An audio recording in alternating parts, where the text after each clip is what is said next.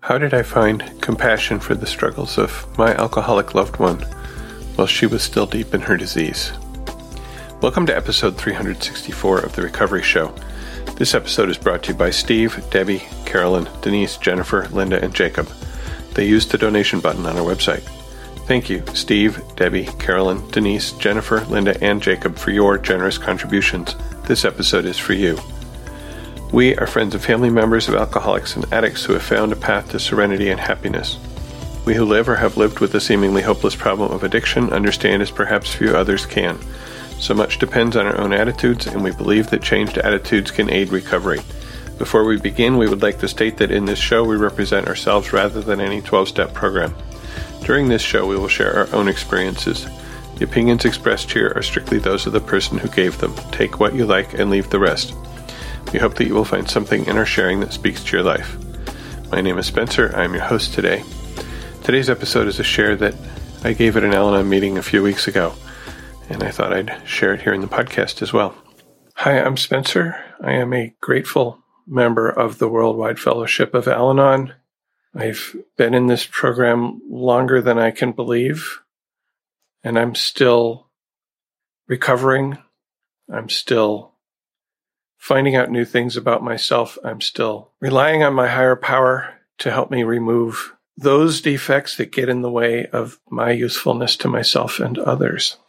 I wanted to talk today about how I came to find compassion for my alcoholic loved one and why and how that has helped me.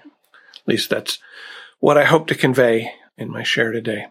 I want to open with a little bit of the reading from Courage to Change, February 11th, which says, Tradition 5 helps me to set 3 goals: to work the steps for myself, to have compassion for alcoholics, and to have compassion for those who come to Al-Anon. What strikes me is the amount of love to be found in those 3 goals. First, I love myself enough to try to heal and grow by working the 12 steps. Next, I call upon this strength to love those people I once thought were my enemies, recognizing that they too were struggling to cope with this terrible disease. Finally, I draw upon these experiences and extend love to those who are following a similar journey, the families and friends of alcoholics, which includes everybody here today. When I think about compassion, when I talk about compassion, I always have this question: what does this word actually mean? And I thought I understood it, sort of. It's like having feeling together or something. I tried to break it down into like Latin roots or whatever. But I found a definition that describes it more in terms of action rather than in just dry definition. What this definition said is that when I'm compassionate, I feel somebody else's pain or I recognize their pain, and then I do my best to alleviate the person's suffering. Now, that's a little dangerous for me as a codependent, that do my best to alleviate the person's suffering, and it's really because of the grace and the wisdom and the gifts that I have received in working this program that I understand do my best to mean do those things that are mine to do. The Serenity Prayer is a guide here. Grant me the wisdom to know the difference. Because before I came to Al-Anon, I thought it was my job to fix everybody's suffering. As you might imagine, that's not really a sustainable way to live. It sucks all my energy into other people and leaves none for myself. And so I end up frustrated, resentful, and angry. And probably other things as well, like tired.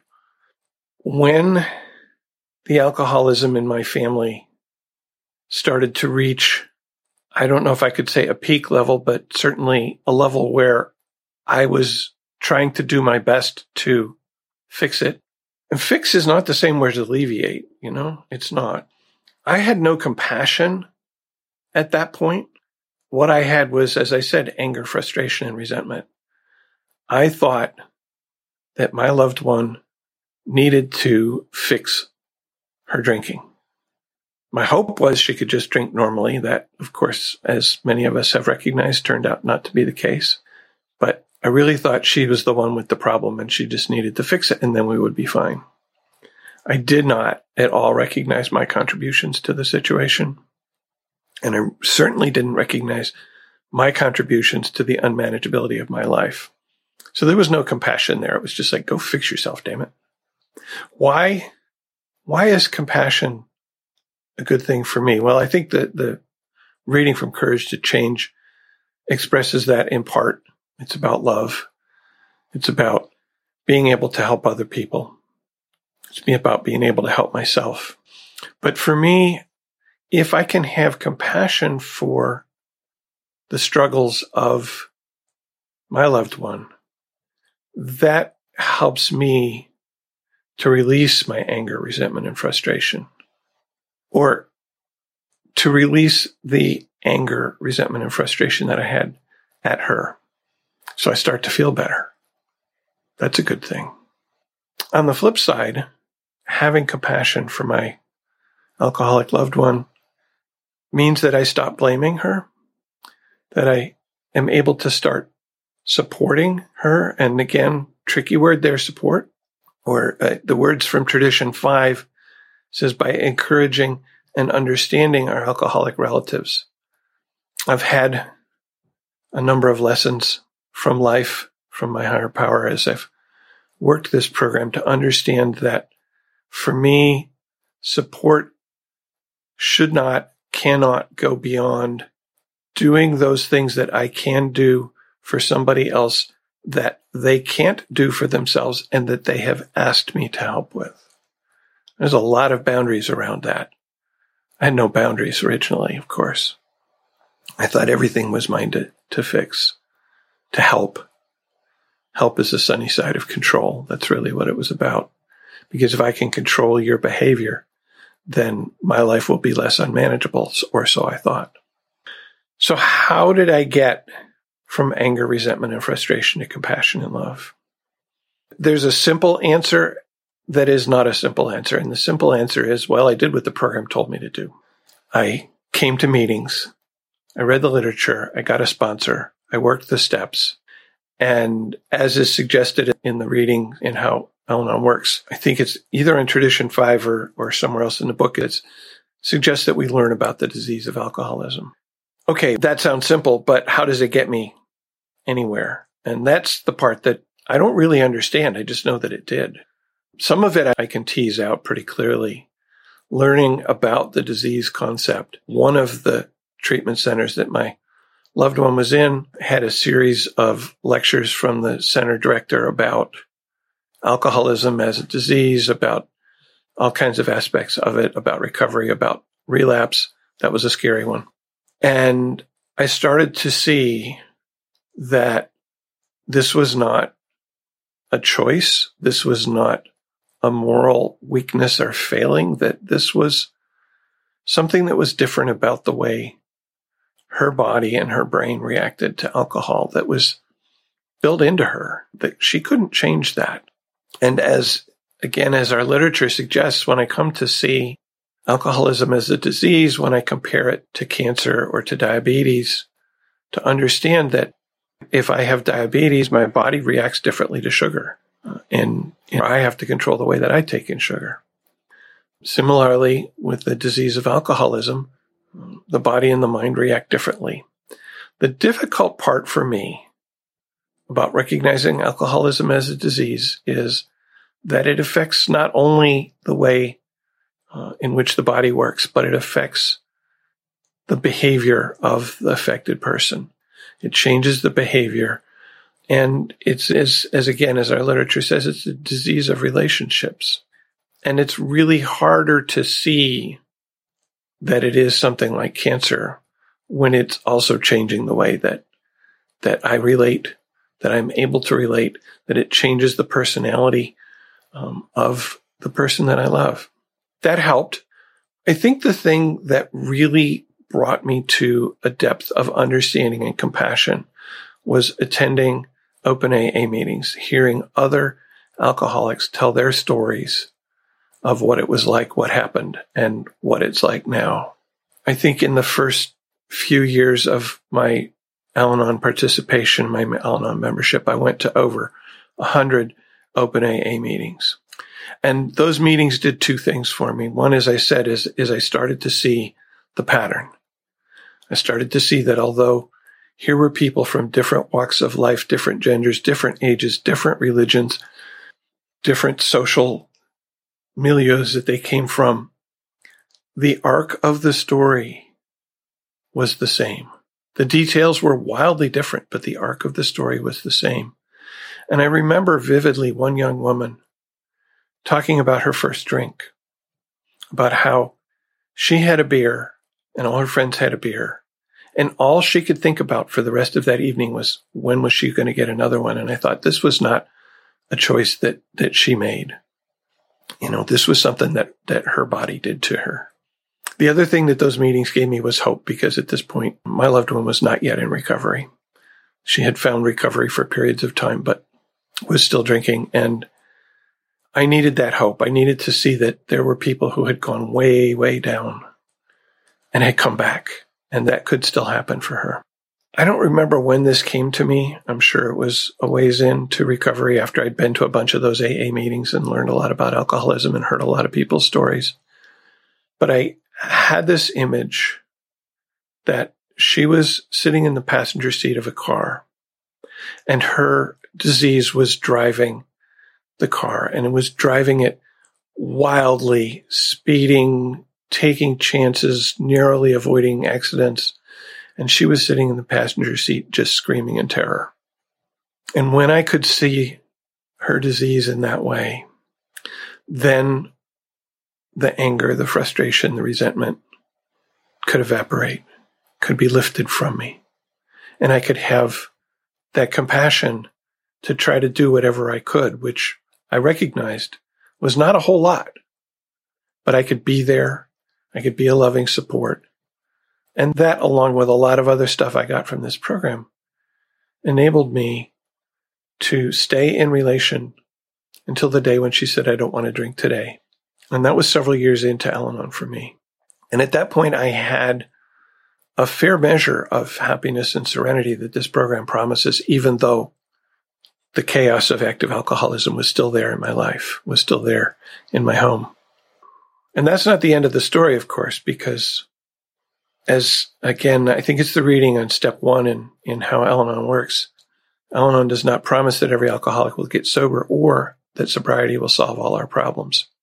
And what I had come to understand and what I continue to come to understand is that the person who qualifies me for Al-Anon membership is me. It took being in a close relationship with an alcoholic to get me here. Because I don't know about you, but I wouldn't come into a 12-step recovery program saying, life is wonderful, I think I'll make it better. That just wasn't what brought me here. I spent years saying, hell no, until it got bad enough that I had to come, that I had that gift of desperation to get me here. So yeah, I continue to work this program for myself. I continue to work this program to support those in my life who may still be having trouble with alcohol or drugs. And I continue to work this program for those of you who are here. And just that tradition 5, it really speaks to me. It tells me why I'm here. It tells me what I need to do while I'm here. So here I am. My loved one is screaming in terror as her alcoholism is driving her further and further down. How do I keep serenity? How do I find happiness in life while this horrible thing is still happening? And that's where some of the other tools of this program come in for me. The thing that actually triggered me to come to my first Al-Anon meeting was hearing somebody at the treatment center say, I didn't cause it. I couldn't cure it. And I couldn't control it. And I have to keep reminding myself of that. I didn't cause her disease. I couldn't cure it. I couldn't control it. And that was actually brought me lightness. It brought me relief. And when I find myself trying to control anyone, whether it's my loved one, whether it's my children, whether it's people at work. I can come back to that. I didn't cause my children to do the things that they did that I was like, what? Why would you think that was a good idea? And I couldn't control them. You know, when I was early in the program, I said, look, I can't even stop a baby from crying. I am infinitely more powerful than that baby. I can't make that baby stop crying. Why should I think I can control somebody who is older, has more of a will of their own? And recognizing that then relieves me of that frustration and resentment of trying to. Detachment was just huge for me. Loving detachment in particular. Of course, when I started out in the program, the only kind of detachment I had was the middle finger detachment, as I like to call it, detachment with anger. But with the help of this program, with the help of the steps and everybody in all of the rooms and my sponsor and my higher power, I was able to separate my hate of the disease from my love for the person. And that took a couple of years for me, to the moment when I looked at her and she was drunk and passed out, and I thought, or I heard this voice in my head, I don't know, say, that is the person that you love. She is still in there, but she is in the grips of this horrible disease that makes her act in ways that you detest. And that was when I recognized that I could stay in relationship with this person by being able to detach myself from her disease and to be able to detach the person that she still was from the way in which the disease caused her to act. So detachment was really a really powerful tool for me, but it's not an easy tool to practice, that's for sure. And of course, that tool that I heard in the very first meeting and that I hear in every single meeting that is so critical in this work, and that is the serenity prayer. God, grant me the serenity to accept the things I cannot change, and courage to change the things I can, and most importantly, wisdom to know the difference. And I love the very simplification of that, which is the things that I cannot change is everybody else. What I can is myself. And that's the wisdom. Gives me the direction of where to put my energy. Accepting that there are things that I cannot change means that I don't waste my energy trying to change them. And having that wisdom that I ask for, having that to know what are the things that I can change, which mostly is myself, as I said. That's where I can put my energy. That's where I can have change. That's where I can get better. And that's where all of the relationships that I'm in can get better. And I believe, I don't take any credit, but I believe that being able to get out of her way, get out of the way of the progression of her disease, to stop enabling and start supporting, made it possible for her to find that moment when she found sobriety. And I know that doesn't happen for everybody, and I am blessed beyond knowing that she did, and that we've been able to not only reconstruct the relationship that we had, but make it deeper and stronger. Next month, we'll be celebrating 37 years married, and we were about halfway into that when the disease really started kicking my butt, and I didn't know whether I was going to stay married or not. And I am so grateful that I finally got pushed and dragged by my situation into Al-Anon, that I could find recovery to continue to have the life that I have now. I'm glad that you're all here. Thank you for listening, and I hope something I said might have touched a few of you. Erin sent some song suggestions. The complete list of her suggestions are in a Spotify playlist, which I will include in the show notes at therecovery.show/363. This song is called Million Reasons by Lady Gaga. I hadn't heard it before, actually, but I started playing it and I was like, oh yeah, this is perfect. Some lyrics from the song here. You're giving me a million reasons to let you go. You're giving me a million reasons to quit the show. You're giving me a million reasons give me a million reasons, giving me a million reasons, about a million reasons. I've got 100 million reasons to walk away, but baby, I just need one good one to stay. I think that speaks to my experience of the daily wearing down events that happen in active alcoholism and finding that compassion that enabled me to stay.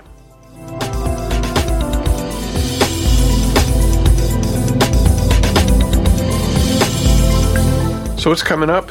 We will be recording an episode with a listener about fear of abandonment. We welcome your thoughts. You can join the conversation, leave us a voicemail, or send us an email with your feedback or questions and some thoughts here that might help. When have I feared being abandoned? How did that feel like? And what recovery tools can I use when this fear rises up? You can call and leave us a voicemail at 734-707-8795. Call right now, 734-707-8795. You can use the voicemail button on the website to join the conversation from your computer, or you can send a voice memo or email to feedback@therecovery.show. We'd love to hear from you. Share your experience, strength, and hope, or your questions about today's topic of compassion, or any of our upcoming topics, including fear of abandonment. If you have a topic you'd like us to talk about, let us know. If you would like advance notice for some of our topics so that you can contribute to that topic, you can sign up for our mailing list by sending an email to feedback@therecovery.show. Put email in the subject line to make it easier to spot. And our website is therecovery.show, where we have all the information about the show, including notes for each episode, videos for the music we chose, and so on. What did you have to say this week? We'll start with a voicemail from Molly. Hi, Spencer. This is Molly.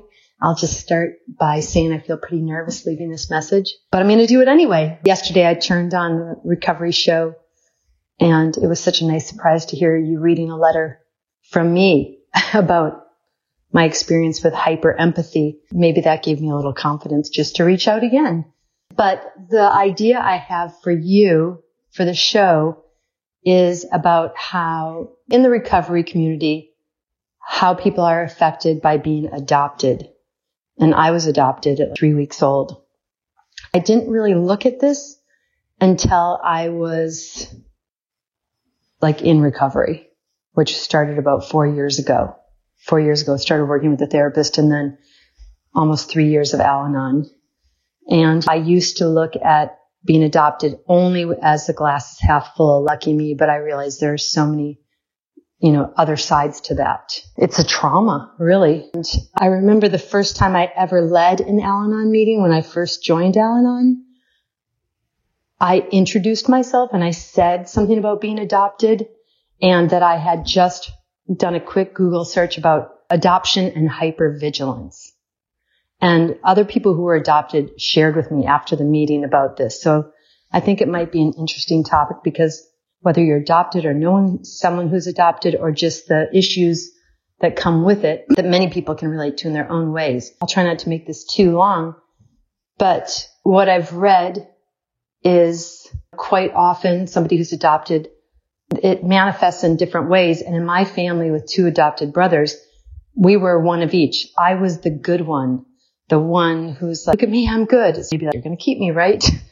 I had my older brother, who was the first alcoholic in my life. He pushed the boundaries constantly, and he was more of the one who was going to, oh, you're going to keep me, huh? Even if I do this, not consciously, but he's still today struggling with alcoholism. And then my younger brother who just kept everything locked inside.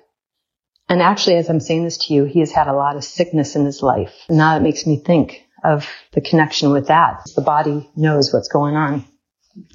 I have so much to say on this one. I'd actually even be open to talking about it with you, or if you had any curiosity, or even, I guess, on the show. But I think it would be of interest to people, your sense of self, the hypervigilance, the being able to look at both sides of adoption, the gratitude and the grief and the loss. And there's grief and loss on every side of the adoption triangle for the parents who couldn't have their own kids, for the birth mother who gave you away. And I've met my birth mother, so I understand both sides. And isn't it interesting? They said many times people who are adopted because of their lack of their sense of self and the early trauma in their lives, fall into addiction. But for the grace of God, my addiction was other people and control. But my birth mother suffered from addiction and is about 30 years sober. So it's really fascinating to me, the topic. So anyway, just wanted to put that out there. And just like with Al-Anon, you can take it or leave it. All right. Thanks so much. Bye. Thank you for that idea, Molly. Again, this is a topic that I would have to rely on input from other people because it's not my experience. If you or somebody with that experience would like to co-host, we could give it a try. Thanks. Lauren writes, Spencer, you mentioned in some episode about a relationship program that I believe you and your wife went to live, but that has a website and online resources that couples can access. I Googled it months ago when I listened to that episode, and it looked really good, very consistent with the 12 Steps program. I'm wondering if you can share the name of the program so I can find it again. I'm trying so hard to maintain my marriage with my husband, and I know he needs to be willing to do the work too. Lauren. I wrote back and said, geez, I remember the thing, but I don't remember the name. And she writes back a little later, says, I found it. It's at lovingsober.com, and I will put that link in the show notes at therecovery.show/363. Casey left a comment on domestic violence and other unacceptable behavior, episode 356. Oh my God, this is almost verbatim my story with my ex-husband, all the way down to my therapist recommending Patricia Evans and telling me to highlight everything familiar. The book was yellow. I eventually had to flee after he put me in lockdown and threatened taking my kids. In the end, he's a lawyer and ended up with custody. I am still struggling after all this as he's a narcissist and has my boy. It's been a nightmare. Casey, I'm sorry to hear that, and I'm glad that you're okay. And you will come through it in some way with the help of your higher power, I'm sure. Thanks for writing. Andrea left us a voicemail about the same episode. Hi, this is Andrea, and this morning as I was on my way to court to deal with a temporary restraining order, I was listening to the podcast about running away from scary feelings, and I feel like that's what I've been doing ever since everything happened with my husband at the beginning of December. For the past 6 months, I've been focusing on getting all of the things handled, making sure the kids are taken care of, making sure we have our finances are taken care of, bills paid, just doing all my footwork. And it just hit me this week that I haven't dealt with the grieving process or the emotions that have come up. I've been just pushing through to get everything handled.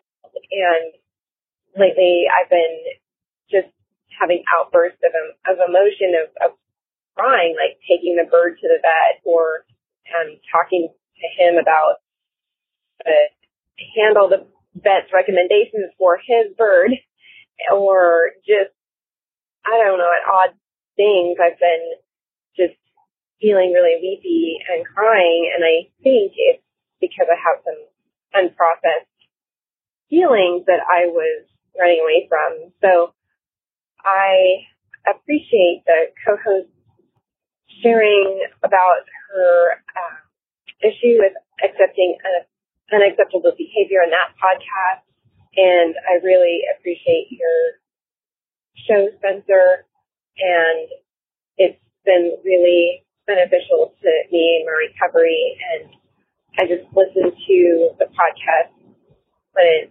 late at night after my kids have gone to bed, or I'm doing dishes, cleaning the kitchen, or folding laundry. It's a never-ending process, but it makes those times of doing mundane work that's necessary more enjoyable to know I can have a 2-for-1 where I can do some self-care and listen to the podcast and get these necessary things done at the same time.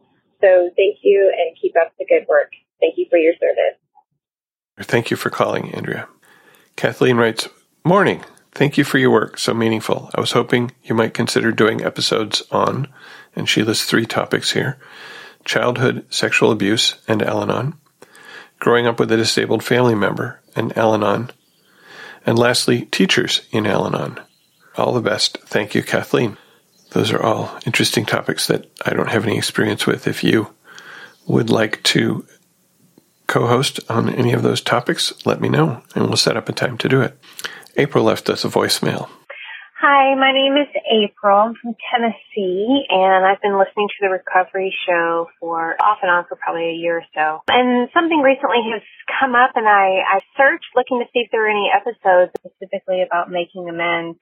And I was just wondering if you guys could do a show specifically on making amends and what that can look like, maybe in some different scenarios. But specifically, can you make amends without saying the words, I'm sorry? I have some trauma attached to the words, I'm sorry, where someone required me to say the words, I'm sorry, in a very specific way. And so that just really has some painful emotions attached to those words.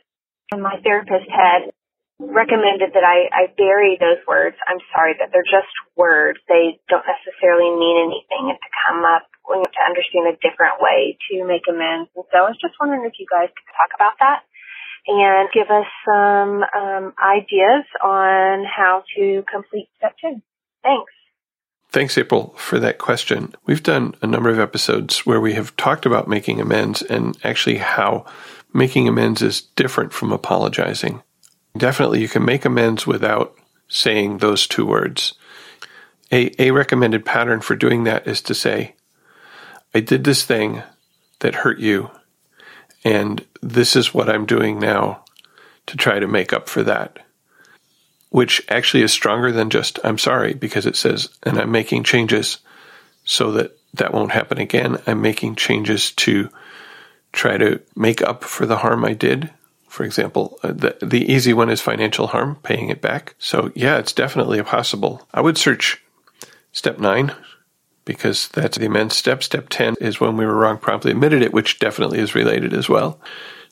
I had an incident recently where I missed an appointment. I thought I could lie and say, oh my God, I got busy and I wasn't able to come. It was a Zoom meeting. Come is relative. But what I said was, I apologized for missing the meeting. No, I'm sorry there. So maybe if it's those specific words, that I had not set up my calendar on my phone to alert me before the meeting, and that I have fixed that situation so that future meetings, because there's a series of these meetings, I will be alerted and will be able to make it. So again, you can do that without saying I'm sorry. So those are just some ideas. And certainly an episode on amends would also be a good thing to do someday. Bonnie left a comment on avoidance, running away from scary feelings, number 362. Thank you. I found your podcast while my husband was in a treatment program. My mom was also in NA, but I did not know or understand what Al-Anon was and is. I really appreciate finding your podcast, and it meant a lot to me at this time in my life. I learned so much about avoidance and really appreciated this format and your show. Thanks, Bonnie.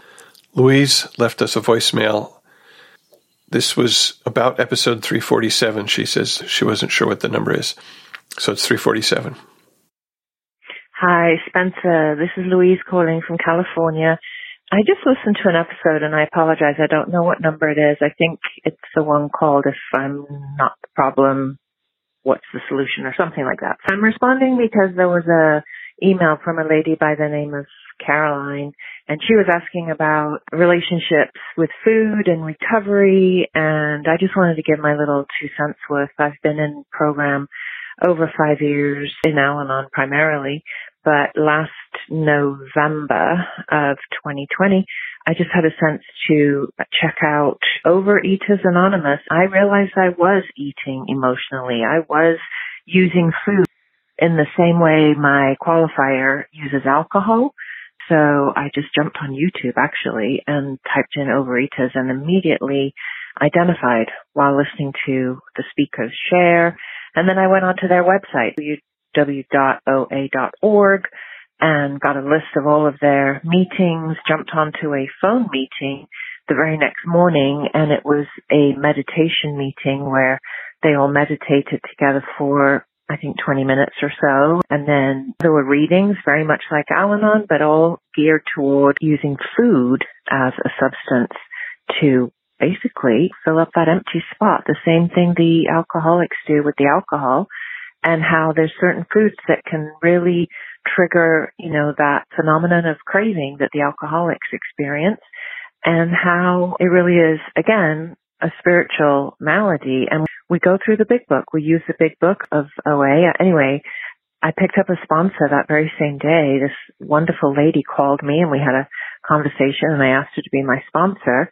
It's just been an amazing journey for me. I've never been a hugely overweight person, but I've had a struggle with the same 30 pounds. I lose it, I gain it, I lose it, I gain it. And I had a concept about OA where I thought it was for people that just had a huge weight problem. And boy, was I wrong. It's for anybody that has struggled with a relationship with food, whether you be anorexic or bulimic or a yo-yo dieter or a compulsive overeater. And it's just such a beautiful program. I cannot say enough good things about it. So I strongly encourage anybody to check them out. It's changed my life completely. And it's really opened up my eyes to the big book of OA. The first time I went through that book, it was so that I could identify with my loved one. Now I'm going through the big book with a different pair of eyeglasses. These glasses are for me. Seeing where every time it has the word alcohol in there, in my mind, I can change it to compulsive overeating. I am definitely a sugarholic. I used to say that jokingly, but now I say it with 100% sincerity of heart. I absolutely have an addiction to sugar, and I just don't touch it. I just don't touch it. And it doesn't call to me anymore either, which is a miracle. So anyway, that's all I have. Wanted to say, again, you have really enhanced my program. I love listening to you. You're always there when I need you. I love all of the emails. I love all of the phone messages, and all the topics are just incredible. So have a blessed day. Keep doing what you're doing, and peace and serenity to everybody out there listening. Bye. Thank you. Thank you, Louise. Several people have written to me about, why is the podcast not on Spotify? I'd like to listen to the podcast on Spotify. I'd like to be able to make playlists of my favorite episodes. I am working on that. The issue that Spotify has with me, or I have with Spotify, is that I have a number of episodes that have copyrighted music in them, and Spotify's terms of service absolutely forbid that. And so I'm having to make sure that I have found all of those and will be excluding them from what I give to Spotify. And that also means that I have actually a separate list of episodes that will go on Spotify. So there's a little bit extra work there to make that happen, but hopefully it will be happening soon. And Alina has sent us shares about Life on Life's Terms, which was episode 118, and Worry, which was episode 119. Hello, my name's Alina. I just wanted to share on episode 118. It was entitled Life on Life's Terms.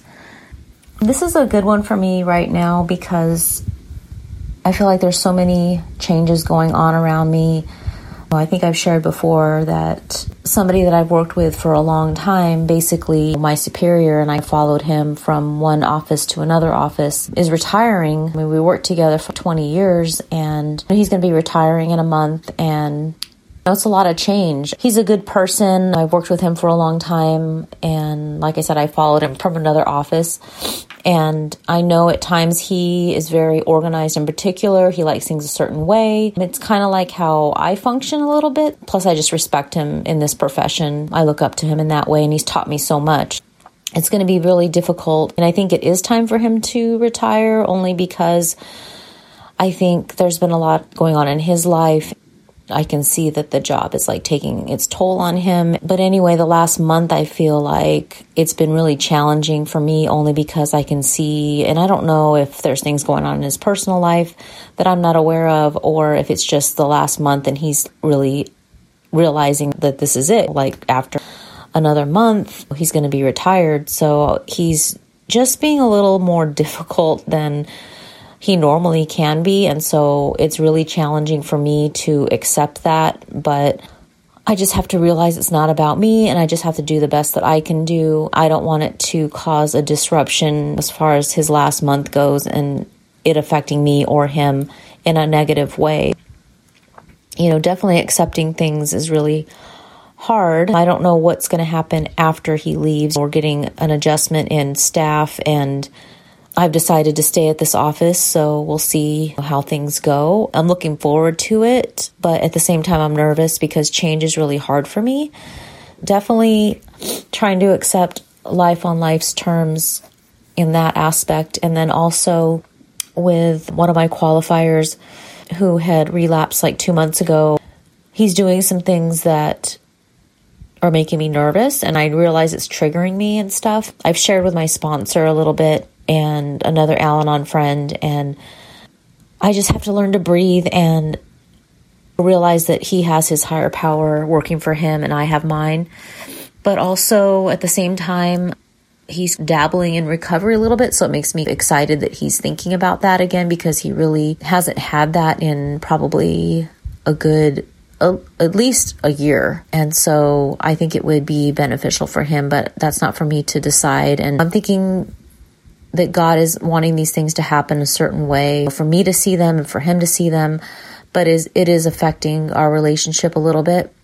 I don't know. Part of me feels like I used to be able to communicate with him and talk to him and tell him how I was feeling and not have an argument. But I would say definitely the last 5 or 6 months, if I bring up something like a feeling that I'm feeling, or I'm feeling this way, or I'm feeling upset, and explain to him why, whether or not it involves him or something at work or something with a family member, it ends up in an argument for some reason, because I'm not allowed to have feelings. And I know that for him, he doesn't get to communicate his feelings in his family, but I just don't understand why the change has happened in the last 5 months. I don't know if it's work-related stress for him. So it's really hard for me to determine right now if I communicate, do I fake it and act like everything's okay? So I don't know. That's just something I need to think about. And like I said, it's life on life's terms all around me right now. And I think that's just a struggle for me right now. So I appreciate this topic. Definitely about acceptance, pausing a little bit before I react and not go to that crazy place in my head. I hope everyone has a good day. Thanks. I was going to share on episode 119, which was about worrying. I liked this episode only because I tend to sometimes worry about things that are out of my control. And I always have to remind myself that I don't have control over what goes on around me, what happens with the future. I can't worry about the past because that's already gone. And worrying, I guess, is not worth it. It doesn't do me any good. And sometimes I might be worrying over something that really isn't a big deal after all, or maybe I assume something and start obsessing and worrying about it, and then it ends up to be nothing. But it is hard. I guess for me, I jump to that, and then I have to backtrack and catch myself and calm myself down and maybe reason things out with someone or pray about it. So I know that my ability to handle things has changed since I've been in Al-Anon, and I'm grateful for that. I know that when my qualifier would relapse, it used to take me to a really dark place in the beginning, and I would get depressed. I wouldn't get out of bed, and it would be hard to be at work and be in the moment and concentrate on my job and what needs to be done. And a lot of times work basically was the only thing. Like, I would be on autopilot and I'd be doing things just to keep my mind busy, but I wouldn't concentrate on self-care, and I wouldn't concentrate on doing things that are healthy for me. I wouldn't eat, wouldn't sleep. I would cry a lot. I would try to play out certain fantasies or the way I think that things are going to happen, or conversations. And it just was a lot, not knowing where that person was out on the street, and if they were alive, dead, needed help, hungry, doing something like dangerous. So it just was a lot. And I know that with my qualifier's recent relapse, I'm able to handle things a little better. I know that I didn't cause it. I can't control it and I can't cure it. That always helps bring my mind at ease. I'm not saying I'm completely numb to anything, and I still do worry, but at least I don't obsess about it. I can be a little bit upset or sad by it or hurt, but I don't stay in bed. I don't obsess about it at night. I think about it and then I put it away. I give it to God and know that things happen the way they're going to happen, and I can't make myself sick over it. This program has really taught me a lot, things that I didn't really think that it could, and I didn't even see it happening when it was happening. I just know that my sponsor and one of my Al-Anon friends really has noticed it in me, and I'll pick up a reading, or extra readings, I should say, because I do read every day, but I'll do extra reading, maybe work on my step work a little more. Maybe I definitely journal about it. I feel like when I put it on paper, I can set it free and let go, but it's definitely a good topic, and I would recommend it to anybody that's struggling with anything with their qualifiers. And thanks for letting me share. Thanks, Alina, for continuing to share. The other song that I'm including in this episode also comes from Aaron. And as I said, I've put all of Aaron's suggestions in a playlist on this episode. Number 363, therecovery.show/363. This one is titled Decide to Be Happy. It's by Mr. Wives. It's a fun song. Decide to be happy. Music, it saved me, but it drives me crazy because it forms my eyes to take a look and see. Gotta decide to be happy. Because it don't always come naturally. Been feeling like a stranger in my body. I haven't been myself in a while. I'm sorry. Got to decide to be happy. Because it don't always come naturally. Because flowers don't grow without the rain, and goodness don't grow without the pain. Flowers don't grow without the rain. Goodness don't grow without the pain. And I think this just, it talks about a number of things. One is that in recovery, we can make the decision. To some extent, we can make decisions about how we want to feel, how we want to respond to situations. It sounds very trite, but in a very real way, we can decide to see the good in the situation. We've talked about finding gratitude, and in a very real way, decide to be happy, even with the pain, even with the rain. And I wouldn't be here if it hadn't been for the pain. I would not have found this program, for which I'm so grateful.